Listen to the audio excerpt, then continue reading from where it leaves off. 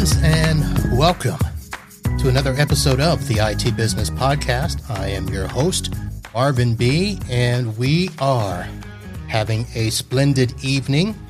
I am going to be flying out tomorrow morning, heading to Dallas for the ASCII event. It is the last event of the year, and they call it the ASCII Cup, and there's a big old blowout and party, and I don't know what else happens. This will be my first time going to the last event. And then I will be heading to Oklahoma City. And I have questions about Oklahoma City, like, do they have basements? And why do people need to know your favorite color when you go to visit? All things that I hope I will find out very, very soon. So this is the podcast for IT professionals everywhere. Whether you're a solo tech, managed service provider, we hope to provide you with product stories and tips, all to help you do your jobs better, stronger. No, that's actually better, smarter, and faster. I should get a producer and do these lines properly. Tonight, we are doing a live show. If you have been listening to your podcast in order, you would have known that last week we put out 3 audio episodes dedicated to Synology. Synology is a product that I've started using probably about 18 months ago and starting to replace a lot of servers, a lot of storage devices, and other things, and use the Synology product. So I've got Doug Ricketts here to help explain some of the things that you can do and talk about some of the upcoming things that Synology is doing as well. Before I do that, though, I want to make sure that I say that this is the first live show that I have done since Hurricane Ian came through the state of Florida. And while my city and South Florida were spared, a lot of Florida was not. So I want to make sure to let everybody know that Florida has taken a big hit. I'm sure you have seen the pictures and the videos of what has happened on the West Coast, anywhere from Fort Myers, Cape Coral, Sarasota, and then up through the middle of the state. As I said, I got lucky. A lot of my clients, or I should say all of my clients, got lucky. I have clients that are in Tampa, St. Pete, Lakeland, Deltona, Fort Pierce, Port St. Lucie, and they all got spared. And I know that I reached out to several people in our community that we know. John Dubinsky is over there. One of the show partners, Tom, is over there. Or John Reed is over there. Lisa Hendrickson is over there. I have some other tech buddies that I partner with from time to time. Of course, we have people in the lower Tampa area, people that you know in the channel. Tom Holman was over there and was without power for a while, actually came over to our side of the state to do some business for a while. There are a lot of people affected by this. So I just want to say that, please keep people in your prayers. Send help if you can. They're going to need it. But I want to let you know that you need to send help to only a few places: floridadisaster.org and Red Cross. Those are the places where you need to be doing your donations. Do not respond to a GoFundMe for Hurricane Ian. This is Florida, folks. You know the stories of Florida Man. So do not respond to a GoFundMe unless you know the person that is doing the GoFundMe or you know the person that it is for. Otherwise, you go through floridadisaster.org, Red Cross, or if you are in touch with a radio station there and you can vouch for what they're doing, you can go through them, a church, something like that. But do not just give blindly to anything on the internet asking for donations. Florida Man is somebody you need to be aware of at this time. Let's see here. I think that is going to do it for that announcement, along with the presenting sponsor for the show, NetAlly. You should know that John Reed is one of the partners that I always mention, Computers Done Right. They are a sponsor of the live feed here that we do. So I did speak to John. And I'm sorry because I had a conversation with Tom Bull earlier, who's also a partner patron, who was not affected by Ian, but John was. And so we want to keep John in our prayers. There was some damage to John's place there. He did not tell me how much, and I don't think he wanted to make more of it than it was. He's safe. He's fine. But folks, if you can give him some love, send him some business, send him something to get him through this, please do that. So I want to always mention the people that are friends of the show, and John Reed has certainly been that. And we will continue to monitor the aftermath of Hurricane Ian. Let's see. I mentioned that I'm going to Dallas, going to Oklahoma City, hope to make it home from Oklahoma City.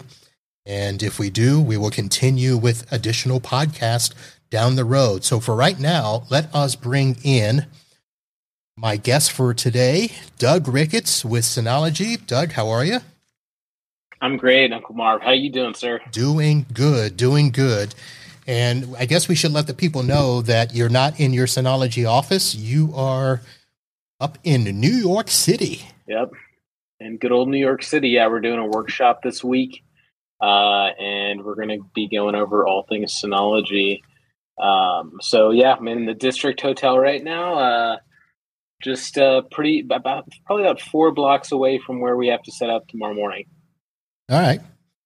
You don't have to. I wish you were here, man. You're going out to Dallas. Why don't you change that flight and just come to New York? Well, let's see. Do you want to be a sponsor of the show and fly me up there?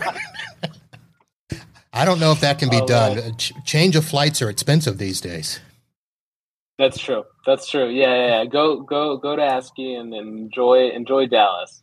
And we'll temperature's bound to be better. We'll visit Synology in another event, and then hopefully you guys will come back. Now, we had your buddy down at TechCon Unplugged. You didn't make it, so we'll have to get you back out to one of those. Well, I got to come back out. Yeah, Eric gave me the run through. He's actually here with me in New York too. Okay. So I let him know everyone was going out to dinner tonight, and I've got I got a podcast with Marvin B, and he goes, all right, well, don't flake on him. Don't not show up. Go do that podcast. All right. Yeah. Apparently you guys had a good time, which is nice. We did. So let's quickly do a recap. I mentioned at the top of the show that we did 3 audio podcasts kind of as a intro into this show here. And we talked about the business of Synology, and we talked about, Synology becoming more and more MSP friendly. And we talked about some of the different products and all of that. So I hope people got a good idea. Those that have used Synology, love Synology. A lot of people, like I mentioned in the beginning, kind of maybe skeptical. I don't know if that's a great word. But for those of us that support business, didn't quite see Synology as business ready, which now it is. Mm-hmm. Yeah, I mean, it's something that we've been working on for quite some time. I think in terms of the SMB market, we've been there really since the beginning to a certain extent in being able to service that market. And it's just, really very recently, I would say within the past 4 to 5 years, we've been pushing towards the enterprise market even more so. But we're always, I think Synology as a company is always going to stay at its core. And as that starts to expand, as that starts to happen, we're going to continue. And I think we've always been, I should say, when we started deploying units, when we started building units, as opposed to just making the software, I think like MSPs have always been sort of very true to our heart in terms of the business that we do. Because we as a company don't sell direct. Like we want to be able to give MSPs and systems integrators and value-added resellers the tools to both monetize and effectively use our solutions. Well, I can tell you one of the things that probably stood out to me during my renaissance with Synology is the fact that it was always seen as just simply a storage device. Mm-hmm. And it wasn't until I got one of the recent models that I saw all of the apps and all of the things that you can do from the Synology, directory server to the built-in backup, the camera system. I mean, that little box can do, I'm going to say, almost everything that a business needs. Yeah, it's so true. I think that sort of the dump storage idea of Synology is something that is a very popular usage case, but DSM, Disk Station Manager, which is our proprietary operating system. I know I talked about that in previous podcasts. That is just a tool to thousands of ways to use your NAS. Applications that can do so many things, back up your VM environment, back up your PCs, physical servers, and all of that is available with no reoccurring fees on a monthly basis. So if you have a solution you're using that costs a certain amount of money, and you need, some additional replication, additional redundancy, plugging a Synology into that environment is really just going to give them more flexibility in terms of where their data goes. And you can virtualize that environment too on the Synology. So, I like to look at them more as SANs than anything else.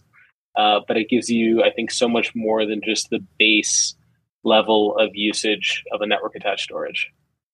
So I'll use myself as an example. So I just recently deployed your DS1621XS Plus. And I was a little nervous because this was a customer where I was going to be replacing a server, doing file storage, and doing backup, all with a single device. And the server was not just just a typical domain controller. I actually ran Synology directory server for their users and computers. And then I ran the virtual machine for a SQL server that they could use. So the SQL server, the requirements that were given to me by the vendor were that they had to have 32 gigs of RAM or solid state drives. And so what I did was on that DS1621, I put solid state drives in the first 2 bays and regular SATA drives in the last 4 bays. So I'm running the virtual machine on those solid state drives because I was worried that the max memory on the 1621 is 32 gigs. And this customer wasn't ready to jump up to one of the other models where I could have done 64 gigs or higher. But I'm running all of that, and they haven't complained one bit. The server was responsive. Even the vendor, when he remoted in to set up the database for them, didn't complain about speed or anything. And the VM is running probably half of the RAM of the system. And I've still got 2 file shares on there. We're running active backup to back up the virtual machine, and then running hyper backup to upload everything from the Synology up to C2. That's great. I mean, that right there is sort of a picture perfect backup solution. You've got everything in place that really compensates for replication, right? You've got some redundancy set up. And I mean, most of that, all of that can be done through the Synology NAS. It's really quite amazing. So is there anything other than C2 that you're paying for on a monthly basis in that deployment? On that, no. Yeah. Because I didn't have to buy the VM Pro, the Virtual Machine Pro license, which I don't know at what point I would have to. I'm assuming if I want to do 2 or more and get fancy.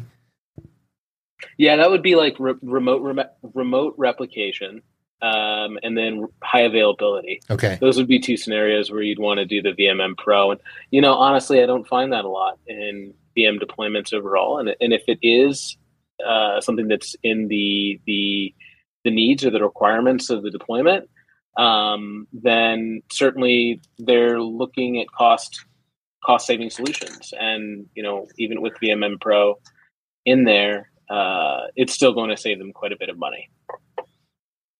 So it's kind of interesting because I was not that I was skeptical. I mean, I've heard people running other stuff on their virtual, Docker and some of those other, Linux game type stuff, which I don't do. Node.js. Yeah. I don't know what that is. Oh no, it's a coding program. I'm too big of a nerd now. Okay, that's fine.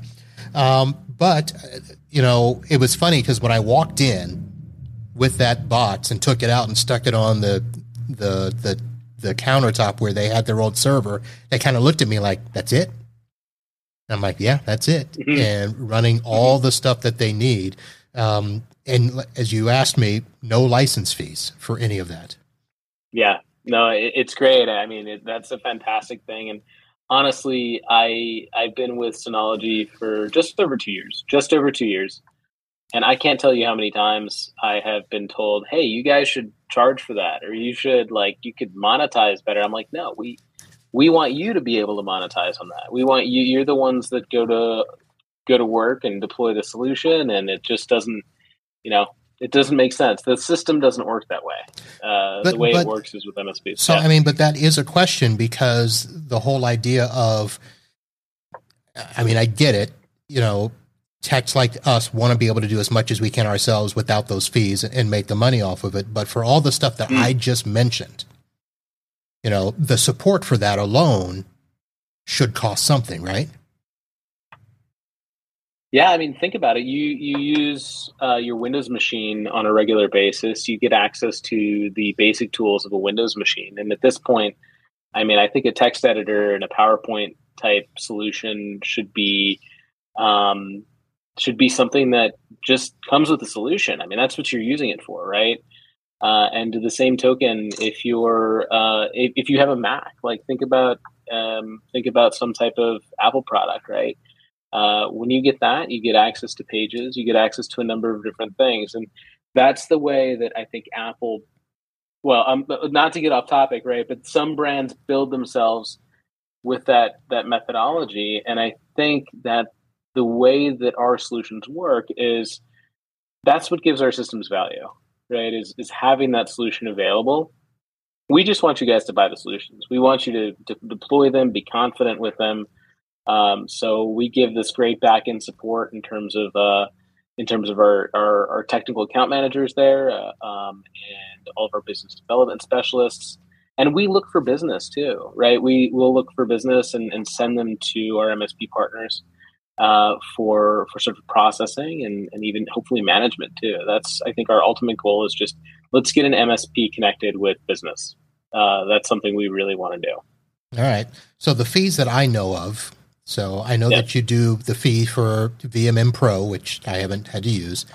You do fees for camera licenses, which I'm not sure why exactly are there fees for the camera license. Is it just because of the compatibility with all the thousands of cameras you support? Yeah, that's a great question. I mean, I think from for what cameras that we do support, we support any camera that's on BIF for the most part.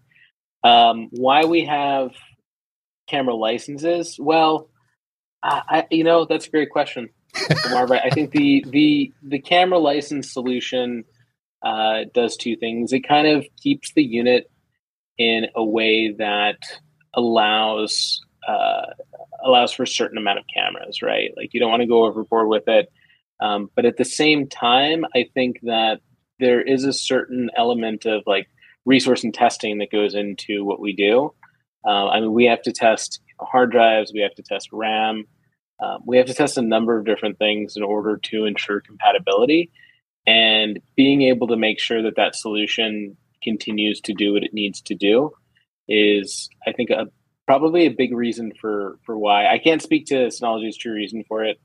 That's a great question. That's a good answer, because it will force people to limit the number of devices they attach to a NAS. So just like when I was thinking of doing the virtual server, the documentation says that I can run 4 on the DS1621, and I'm thinking, I don't know about that if you're going to give each server ample amount of memory to do that. Now, the other license fee that you have that I completely agree with is the Active Insight. Because what I did start with that on beta when it was free, and you guys are now starting to have subscriptions for that. And then you're also doing extended warranties that we can pay for, taking a normal warranty of 2 years or 3 years, extending it to 5. So I agree with both of those. Yeah, so you're currently using Active Insight to its full extent. Is that right? Yes. Oh, I'm Cool. using Okay. that dashboard. Yeah. That dashboard is open right next to my RMM and my Domot's network monitoring. So that's my third dashboard that's open almost all day. Can I ask you about how many units do you have to view on Active Insight and that sort of that experience there? So I only have 11 devices I've got 20 Synologies out there, but 11 I currently have in the Insight dashboard. Great. No, that's and you feel like the management and sort of like you probably have more insight, pardon the pun, the Active Insight than I do, because I get to see it from like a demo perspective, but you're really deploying it. So here's the thing. So I should probably bring that up. So I'll type while we're doing this. The thing that I like about it, so one of the first things that I did not like was that when it first came up, you couldn't get into the appliance from that dashboard. And that was added a few months ago. Maybe a year. I think it was really recent. I mean, it must have been like a few months ago. You're right. Okay.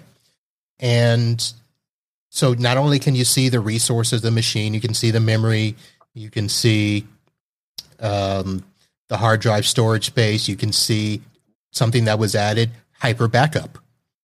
You can actually see all of your devices, the number of backups that have been run, successful, not successful, the applications backed up, and the total destination usage. So, a lot of times we're looking around for, at the end of the month when we're getting ready to bill, we're looking for some report as to, okay, how much data have I backed up for that client? If you're charging them, by terabyte or whatever, I just go to the dashboard and I can see what I'm using per client pretty quickly.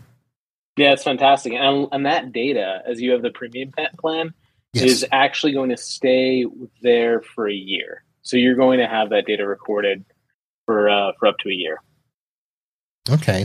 The other thing I noticed is there's an update section now where you can actually push DSM updates directly from Insight as well as packages.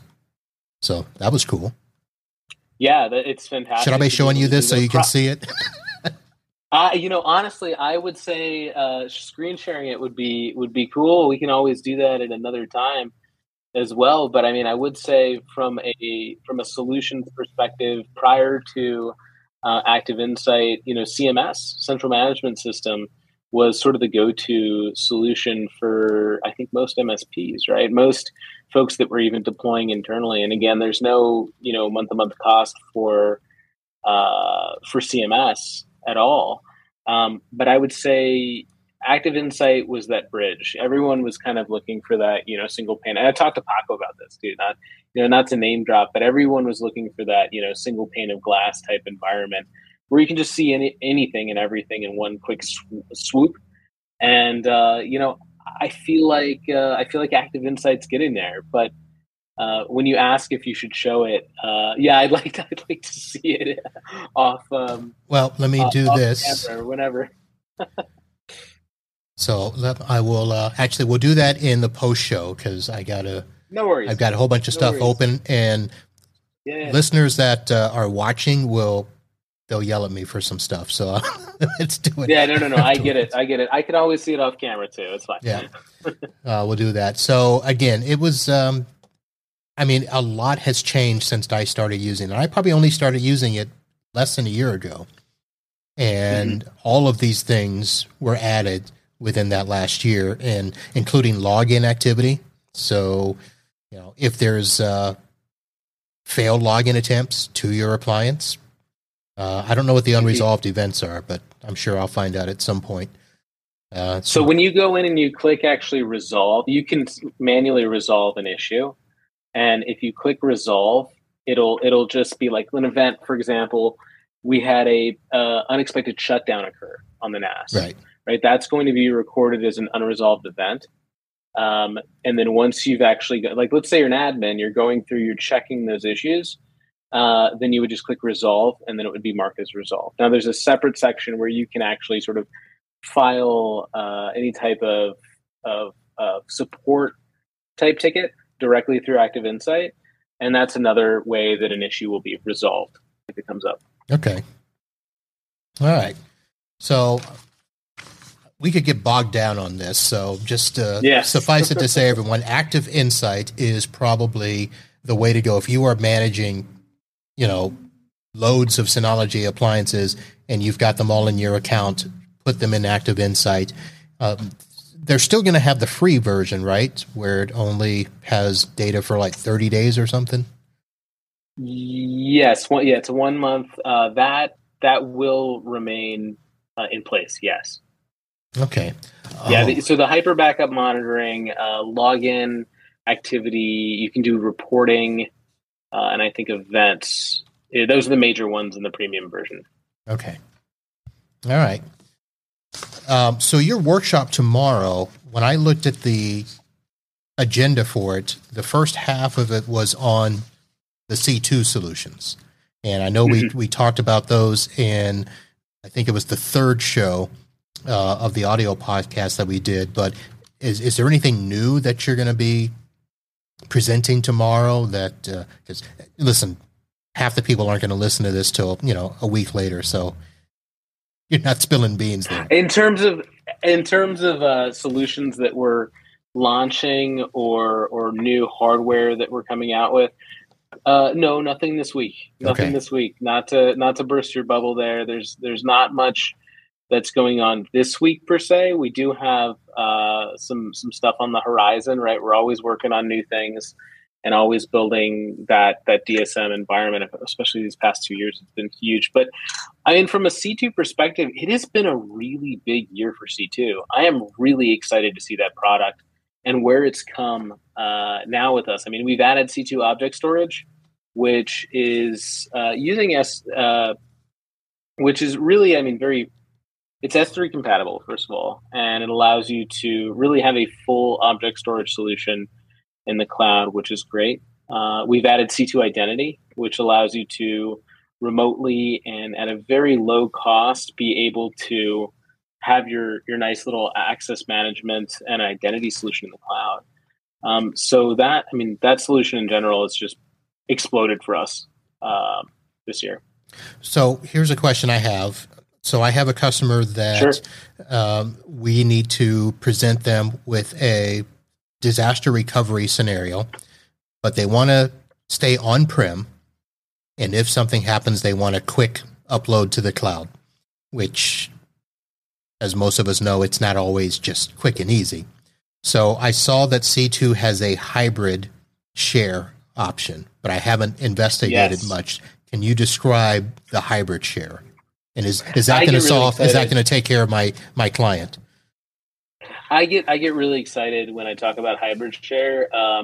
Hybrid share is it combines the best of both worlds, right? You've got the performance and speed of an on-premise solution. You've got the scalability and elasticity of a cloud solution.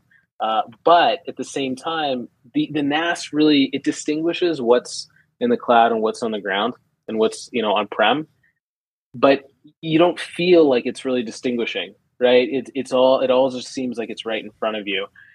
So yes, in terms of what C2 hybrid share can do for your client, I think it would make sense. You can replicate a shared folder to several different NAS systems. You can replicate, let's just say we've got a headquarters, right, that's managing 4 to 5 NAS solutions in the field. You can have everything replicate to that HQ, or you can have individual NAS units replicate that hybrid share folder between each other too. So it's just such a flexible solution.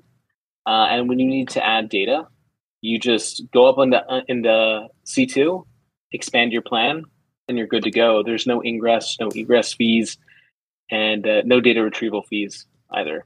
So does that take the place of Synology Drive and some of the other sync platforms that are built into the appliances?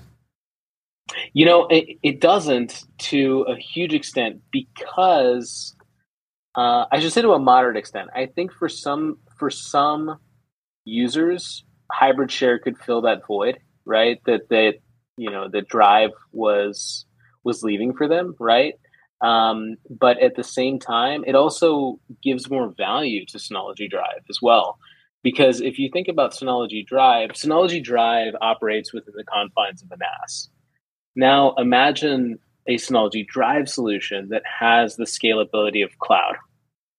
That is what Hybrid Share can do for Synology Drive.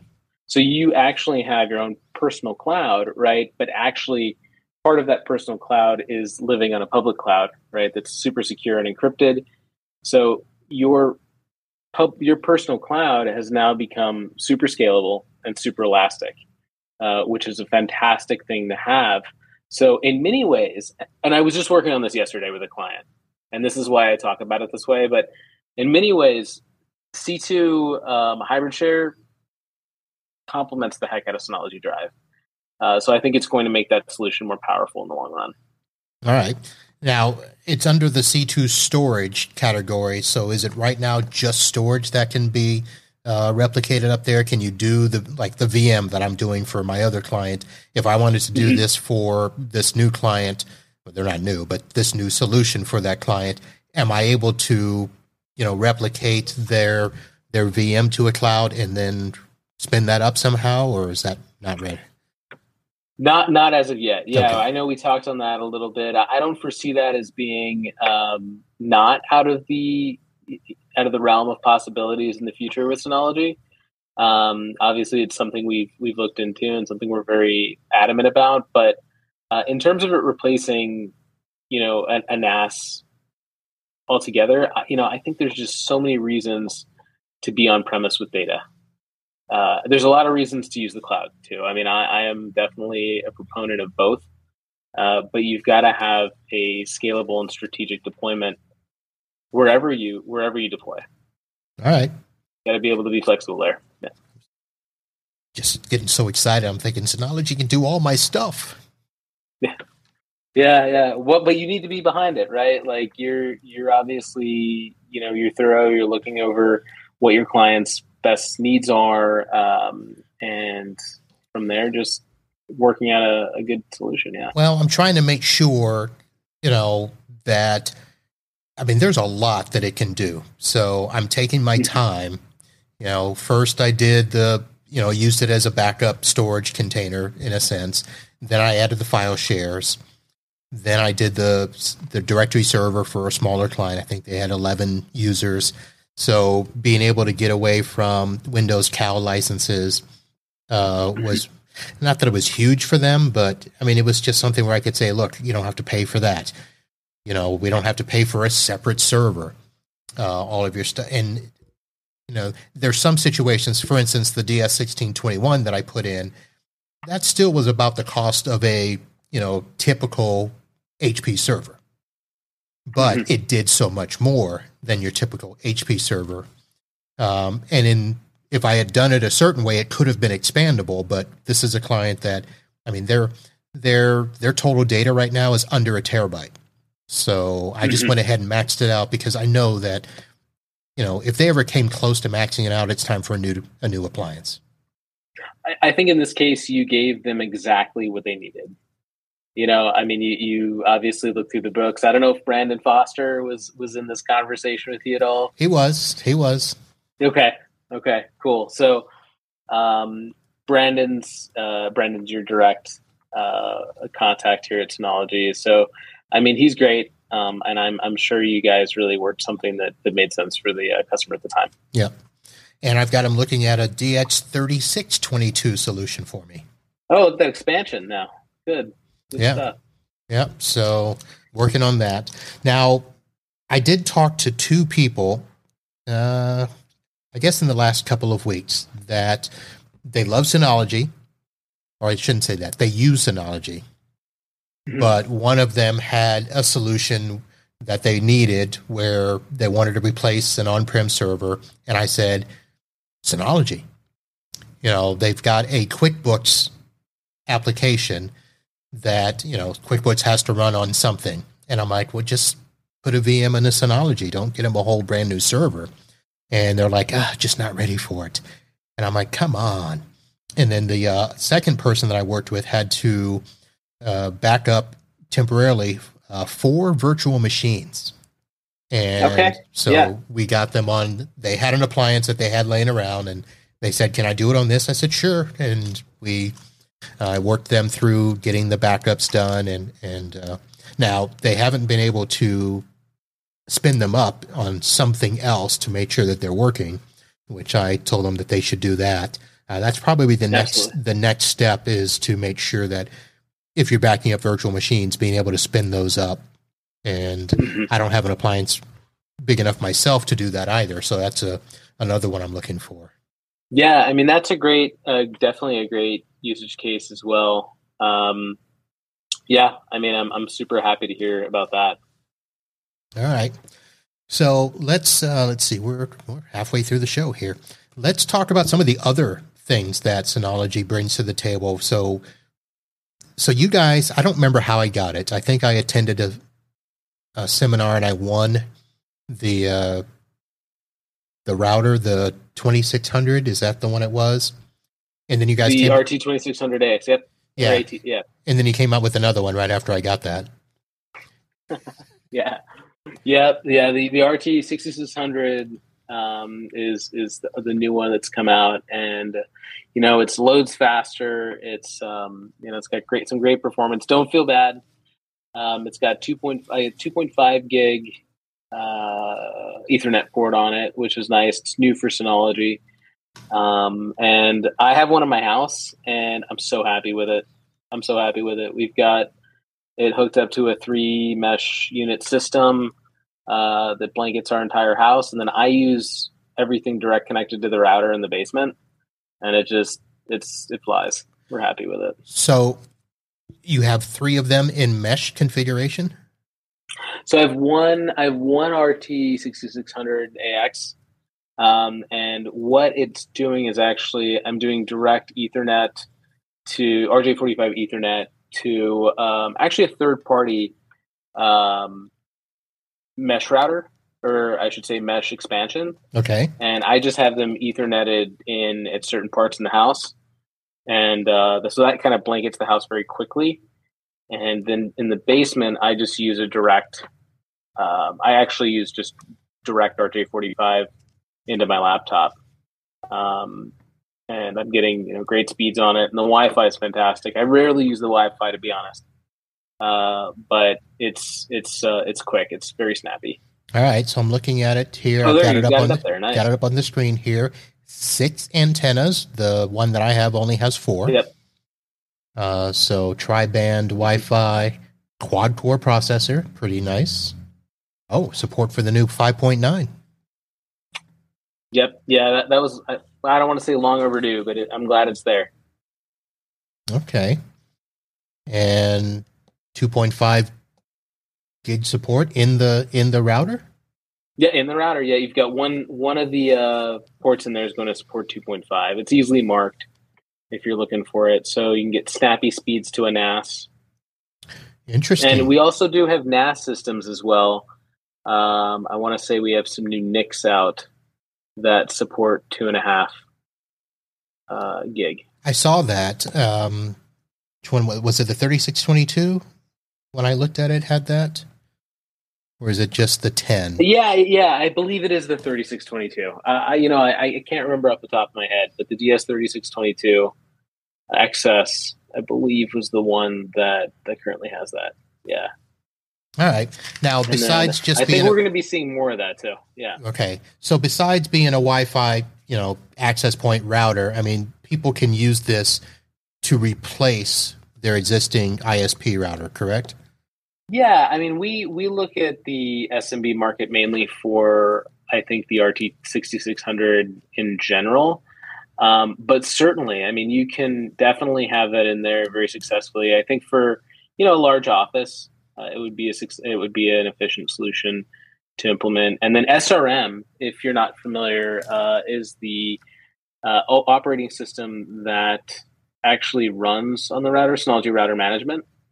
And SRM, for those of you that have used Synology in the past, very similar to DSM in terms of interface. So it's extremely easy to use. It's extremely easy to understand. and to change any of your settings. It's fantastic. So I'll be honest, even though I did set up the RT2600 and used it for about a week, I put it back in the box because I thought we were going to do something with it. I could give away or something, and I don't know where we ended up with that. So yeah. I don't remember all of the things built into it outside of being the router. How much did it actually do in terms of, dual WAN, content filtering, MAC address, ACL? What are all the features built into the Synology routers? Yeah, so I mean, SRM is going to give quite a few different options there. And yes, so all of those features are going to be included on the RT6600AX. You can create, obviously, VPNs on them. You can have a VPN client on it as well. There's a number of different network settings that you can configure. You can, have it look for snooping, any type of malware, entry protection. Basically, I mean, gosh, there's just so much stuff on it. It would be hard to kind of go over everything. All right. Traffic management, parental control, and VPN. Yeah, absolutely. Yeah, that's a big one. Traffic management's definitely a big one. Okay. All right, something to consider there. What else did we? Let's see. I talked about the surveillance systems because I did one of those. One of those NASs that I deployed was simply for a camera system for a healthcare office, and I used 15 of the 16 licenses. Okay. Yeah. Nice. And you got so 2 in there free included. Yeah. And are you using Surveillance Station 9.0 on it? I think we upgraded it. I think, after we put it in like a week later, it asked us to upgrade. So we're doing that. The customer loves it. We're doing storage on it. What else are we doing?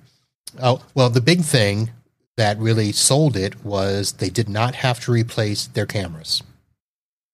So those cameras were already, that's a huge thing. They were already in place.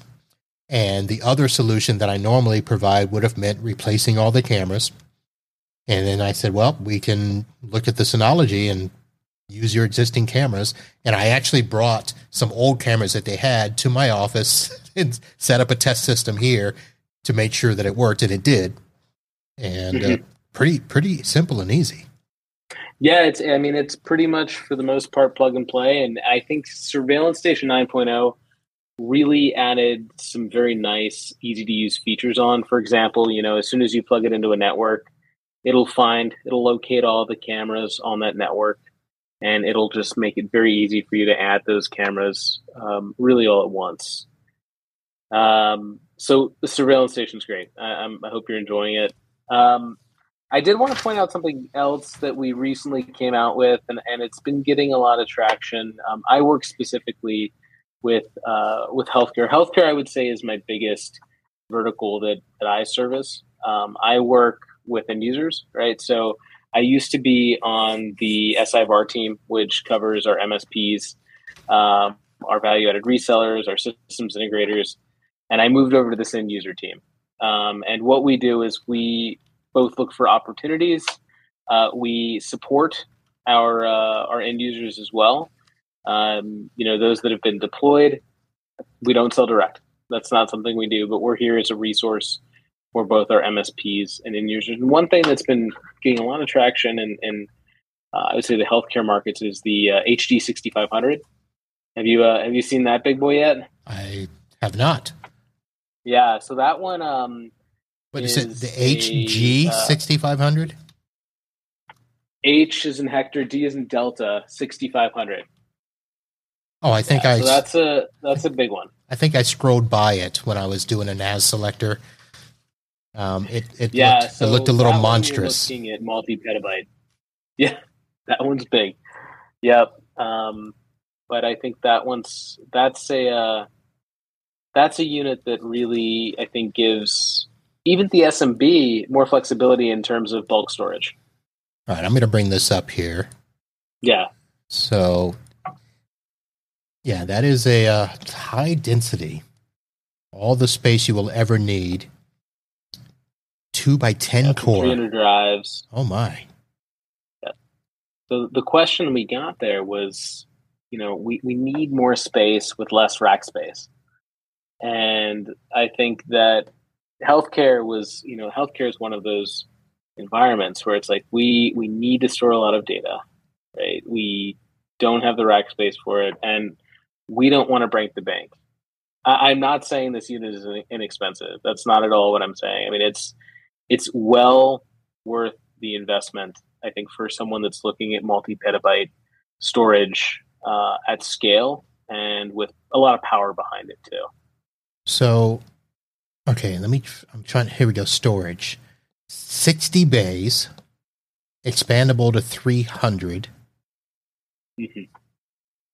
Okay, where is the storage limit? Let's see. So the storage limit, would be... It's so much you can't even list it? Just about 2 petabytes. 2 petabytes, okay. Yeah, just about that. Depending on how you've configured the unit, like let's just say this is a very rough estimate. Obviously, this is something that wouldn't really, like, I can do some quick math here using my calculator. I'm awful at math. I don't know how I got hired, honestly. Let's see. So I'm going to do a quick comparison here, and this is definitely, folks, we did not plan this on the live show. So if you are listening to the audio, you're going to need to hop on the video here. The link will be in the episode page, and we're at about 45 to 47 minutes, depending on how much editing I do, which is usually none. And so I actually got that wrong. I think it's over 2 petabytes. I'd have to do some longer math and break out RAID and whatnot. So I'm doing a comparison between the 1621, which is right now the largest I've deployed. I've actually deployed 3 of those. 2 of the others were just simply file servers for a big law firm. The 3622 is what I'm considering for this other client. The SA32D was one that I was considering for a customer that needs to do a terminal server farm. And then I added your HD 6500. So highlighting the differences, obviously my 1621 only has 4 cores. The 3622 was 6 cores. Or no, where are my glasses? Yep, you're right. I can't see. Man, it's 6 cores. Sucks to get old. Okay. The 3200, so that's 4 cores per controller. And it comes with 2 controllers. And then the 6500 is 2 CPUs, 10 cores. Mm-hmm. Mm-hmm. Let's see. Expandable to 512 gigs of RAM. That's what I need. I just don't need all those drive bays. Then if you don't need all the drive bays, what might make sense for you is the SA 3600. Okay. Yeah, that might be a better solution if you don't need all the storage. I'd say that the bread and butter of the HD 6500 is bulk storage, backup, and long-term archive. I mean, the thing that I've been seeing, I think, in the healthcare markets is typically we're getting orders for like 2 or 3 of those at a time. All right, here's the maximum storage, 1 petabyte for a RAID 6 group only. Yes, so that's going to be peta volume. So you can have up to 1 petabyte per RAID 6 group volume. So Petastore is a special setting that is, or a special feature within the NAS that allows you to get up to a petabyte in a single volume. The unit itself should be able to support more data than that overall, though, with peta volume. Well, I mean, with 60 bays, I mean, you only need to use how many drives for RAID 6? I mean, let's say you use 10 drives for RAID 6. Yeah, 18. So yeah, you have about you'd have about a petabyte there. Actually, no, I'm sorry. I just did 60. Sorry. So 10 times 18, minus That would be about 100. So that would be 144, and then after OS allocation, be about 142 or so. Okay. Terabytes. So you'd have to get up to. Oh, sorry. Is she calculating for you? She got the answer wrong, so I don't feel so bad. Yeah, you'd have to use up about all the 60 in there to get your petabyte on a single. But again, it's expandable up to 300. Yeah, that's a lot. So let me go back to my products list and throw in. So you said the 3600 or the 3400? 3600. SA 3600. Yeah. I don't know what I just did there.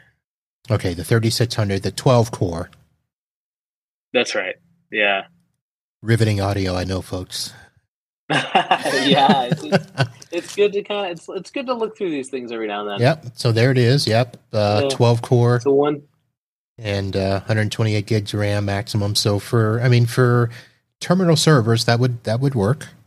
Put a few virtual machines on there, and up to 96 bays with one expansion, 180 with another expansion. So that's just over a petabyte. Yeah. All right. Now that we've lost a few viewers, let me sorry, get us back on track here. Yeah, absolutely. All right. So I don't know how we got off track there. I think I started talking about the HD 6500. That was me. Oh, yeah. I guess, will you be talking about that tomorrow? Is that why were you prepping for it all day? No, I'm not. No, I'm not. I'm actually not presenting tomorrow. I'm just here as a moral support and I guess muscle. Okay. Muscle. You don't believe in Synology? Yeah. I think they're going to put me at the front door. We'll see. All right. Let me go off topic here and ask a question that, and folks, if you're watching live, you can ask questions. You don't have to wait for me to come up with your question. Just throw it in the chat there, and we'll get to it. And if we don't get to it while we're live on the air, we'll stay after a little bit and answer. But one of the questions that when I was talking to my people over the last couple of weeks was ransomware protection. And they didn't quite understand, and I just didn't have a great answer for them. How are you guys doing the ransomware protection? So I think ransomware protection at whole really comes down to how well the environment is protected and how well a NAS is secure. So two things that we provide within the NAS is we have a security checklist, right? So that's something that you can physically look at. You can download it from the internet. Just check all your boxes, make sure that environment is as solid as possible. And we also have a security advisor. And that security advisor does do searches and it scans for crypto mining currencies, things like that. Crypto mining malware, right? And like ransomware viruses. But at the same time, when we talk about the strategy, we want to think about replication. And we want to think about how that data that could eventually be affected is there and replicated. So basically, what we do there is redundancy, and a key solution to preventing ransomware in almost any environment is using snapshot replication. I will say there's other strategies out there that I think are good, and I think that Synology is going to adopt more broadly. But for the most part, snapshot replication allows you to basically, at a block level, take small incremental snapshots of your data and transfer that to a secondary NAS. And it's proprietary. It's a proprietary solution, and it's coded for Synology. So if there was ever a ransomware attack, that data within the snapshots is protected, and you can actually go back in time. You can restore it from a point-in-time backup. But there are a number of different strategies we can talk about. I mean, just keeping good IT hygiene, training staff. I think that when we have these conversations with MSPs and end users, we get very involved in their architecture, and we want to know as much as we can about how we can make it as secure as possible.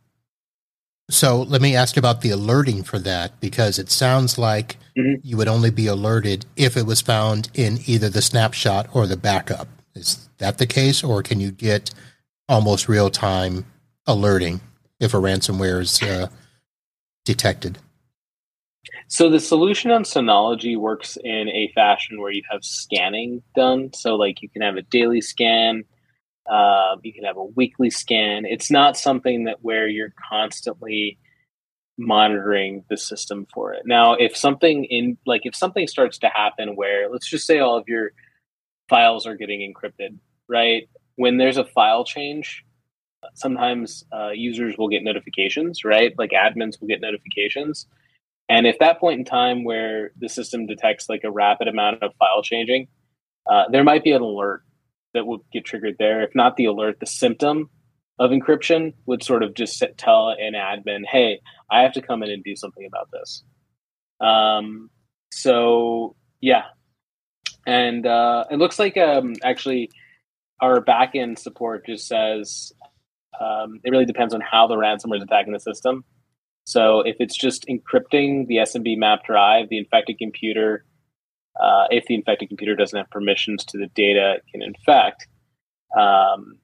Yeah, so it looks like she said, however, we've done some suggestions when it comes to protecting from ransomware that also protect active backup, such as hyper backup and snapshot replication. Yeah, I think a blanket protection is snapshot replication. Okay.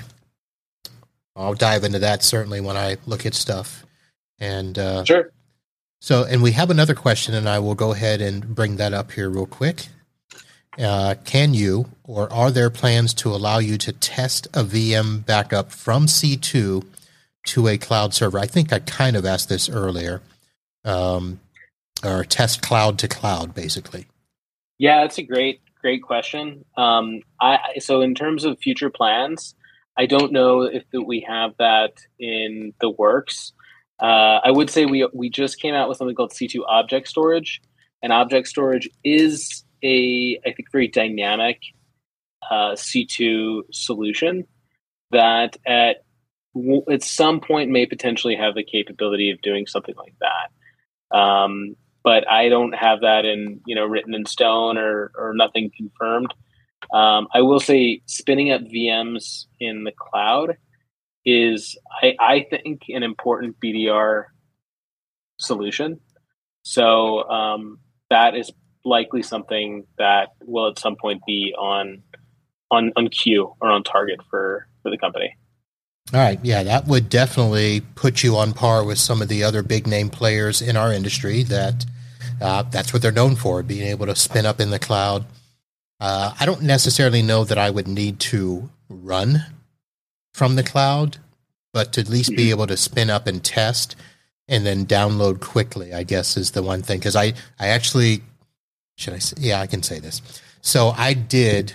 So I've got a Synology here. It's a small one. It's not one of the big ones that we've been talking about, but I wanted to see if I could download a virtualized backup from another client down to my office and see if it would, spin up. I wanted to test because in the virtualizations of your virtual machine, you can support VHD, VHDX, VMware, blah, blah, blah. So I had a system running in Hyper-V, and I said, well, let me download that and see. And right now, I mean, it was going to take like 5 hours for that backup to download to my office. I'm like, I don't have time for that. So I would love to have been able to say, yes, let me just put it somewhere and spin it up and see if it works. And then I can worry about getting it downloaded in an actual disaster at another time. Yeah, it definitely. I mean, definitely the scenario where it's like, hey, it's already running in the cloud, right? No imports, no exports needed. Just spin it up for sure. I get it. All right. So here's another question. Are there any performance issues with backups, assuming they run client side rather than server side? So running client side, in terms of performance, no, I would say that depending on the amount of people you have working in your environment, if you have less than 500 users, you're 100%, you're fine. If you have more than that, I would say let's dive in with your MSP, dive in with Synology, and we can kind of have a one-on-one discussion about your usage case, just to ensure that we're ticking all the boxes. Now, this is going to be probably on your higher end enterprise class stuff where you're, running those backups during production hours and stuff like that, right? Yeah.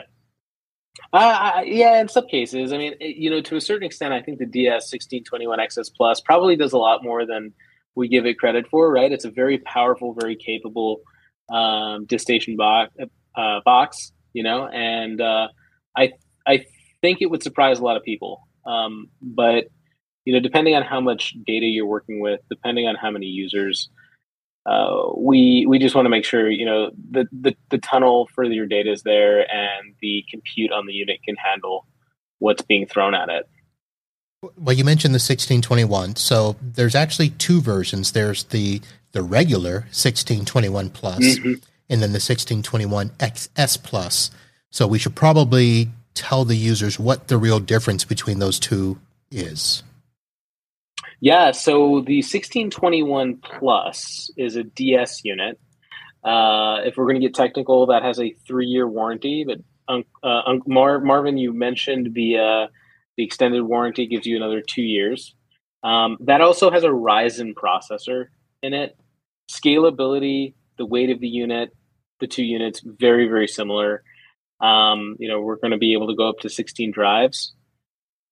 The DS1621 XS Plus, that's going to give you, first of all, a single RJ45 10 gig port, really simply because that unit's going to be used for higher end, more performance oriented applications, and it's going to give you a Xeon processor. So, basically more muscle, more processing, same amount of RAM, 32 gigs of RAM max in both units. And the volume size, that's going to be another difference there.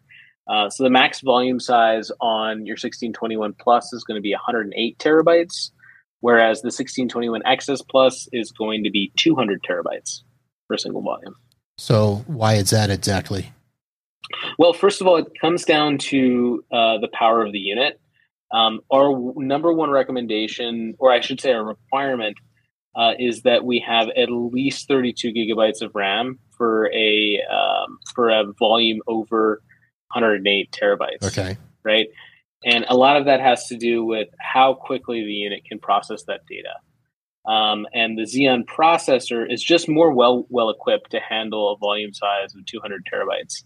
If we're throwing 108 terabytes into 200 terabytes into a less snappy processor, they could run into performance issues. Okay. And then there's other differences. And when I looked at it, so I looked at things like maximum concurrent, SMB connections, that file, sure. Shared folder stuff.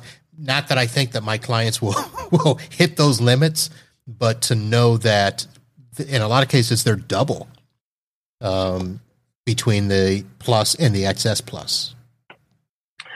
Yeah, it's really funny. I mean, with the performance bump in the unit, there are some things on there that are very similar amongst the two units, and there are other things where it's like the 1621 XS Plus is a clear standout in terms of performance.